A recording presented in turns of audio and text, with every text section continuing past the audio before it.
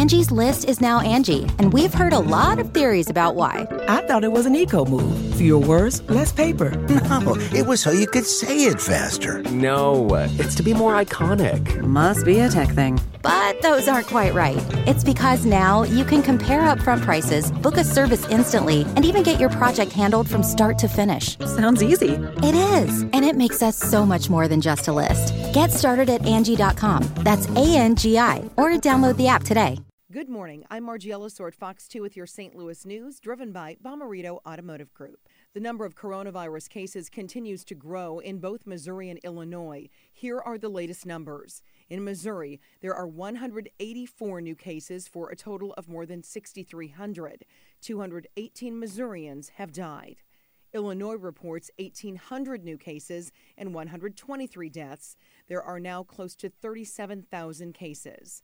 Those numbers prompting Governor J.B. Pritzker to add 5 weeks to the stay-at-home order for Illinois, which has already been in place for 5 weeks. The governor used expert projection models to make his case, saying if the stay-at-home order was lifted today, the deaths per day would shoot into the thousands. He says that death rate would last well into the summer and hospitals would be full.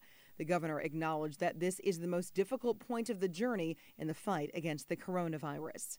General Motors is making plans to restart operations at the Wentzville plant. Managers say they have met with government officials and UAW representatives to come up with the necessary safety protocols to return to work. They're also working with suppliers to ensure that they have the right resources and safety equipment for the plant.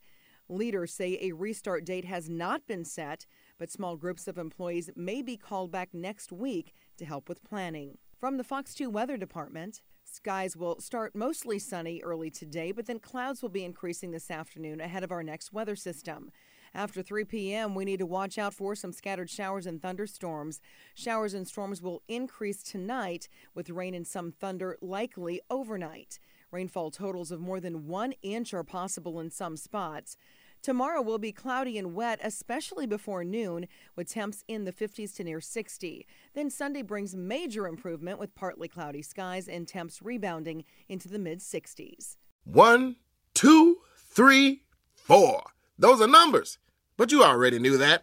If you want to know what number you're going to pay each month for your car, use Kelley Blue Book My Wallet on AutoTrader. They're really good at numbers.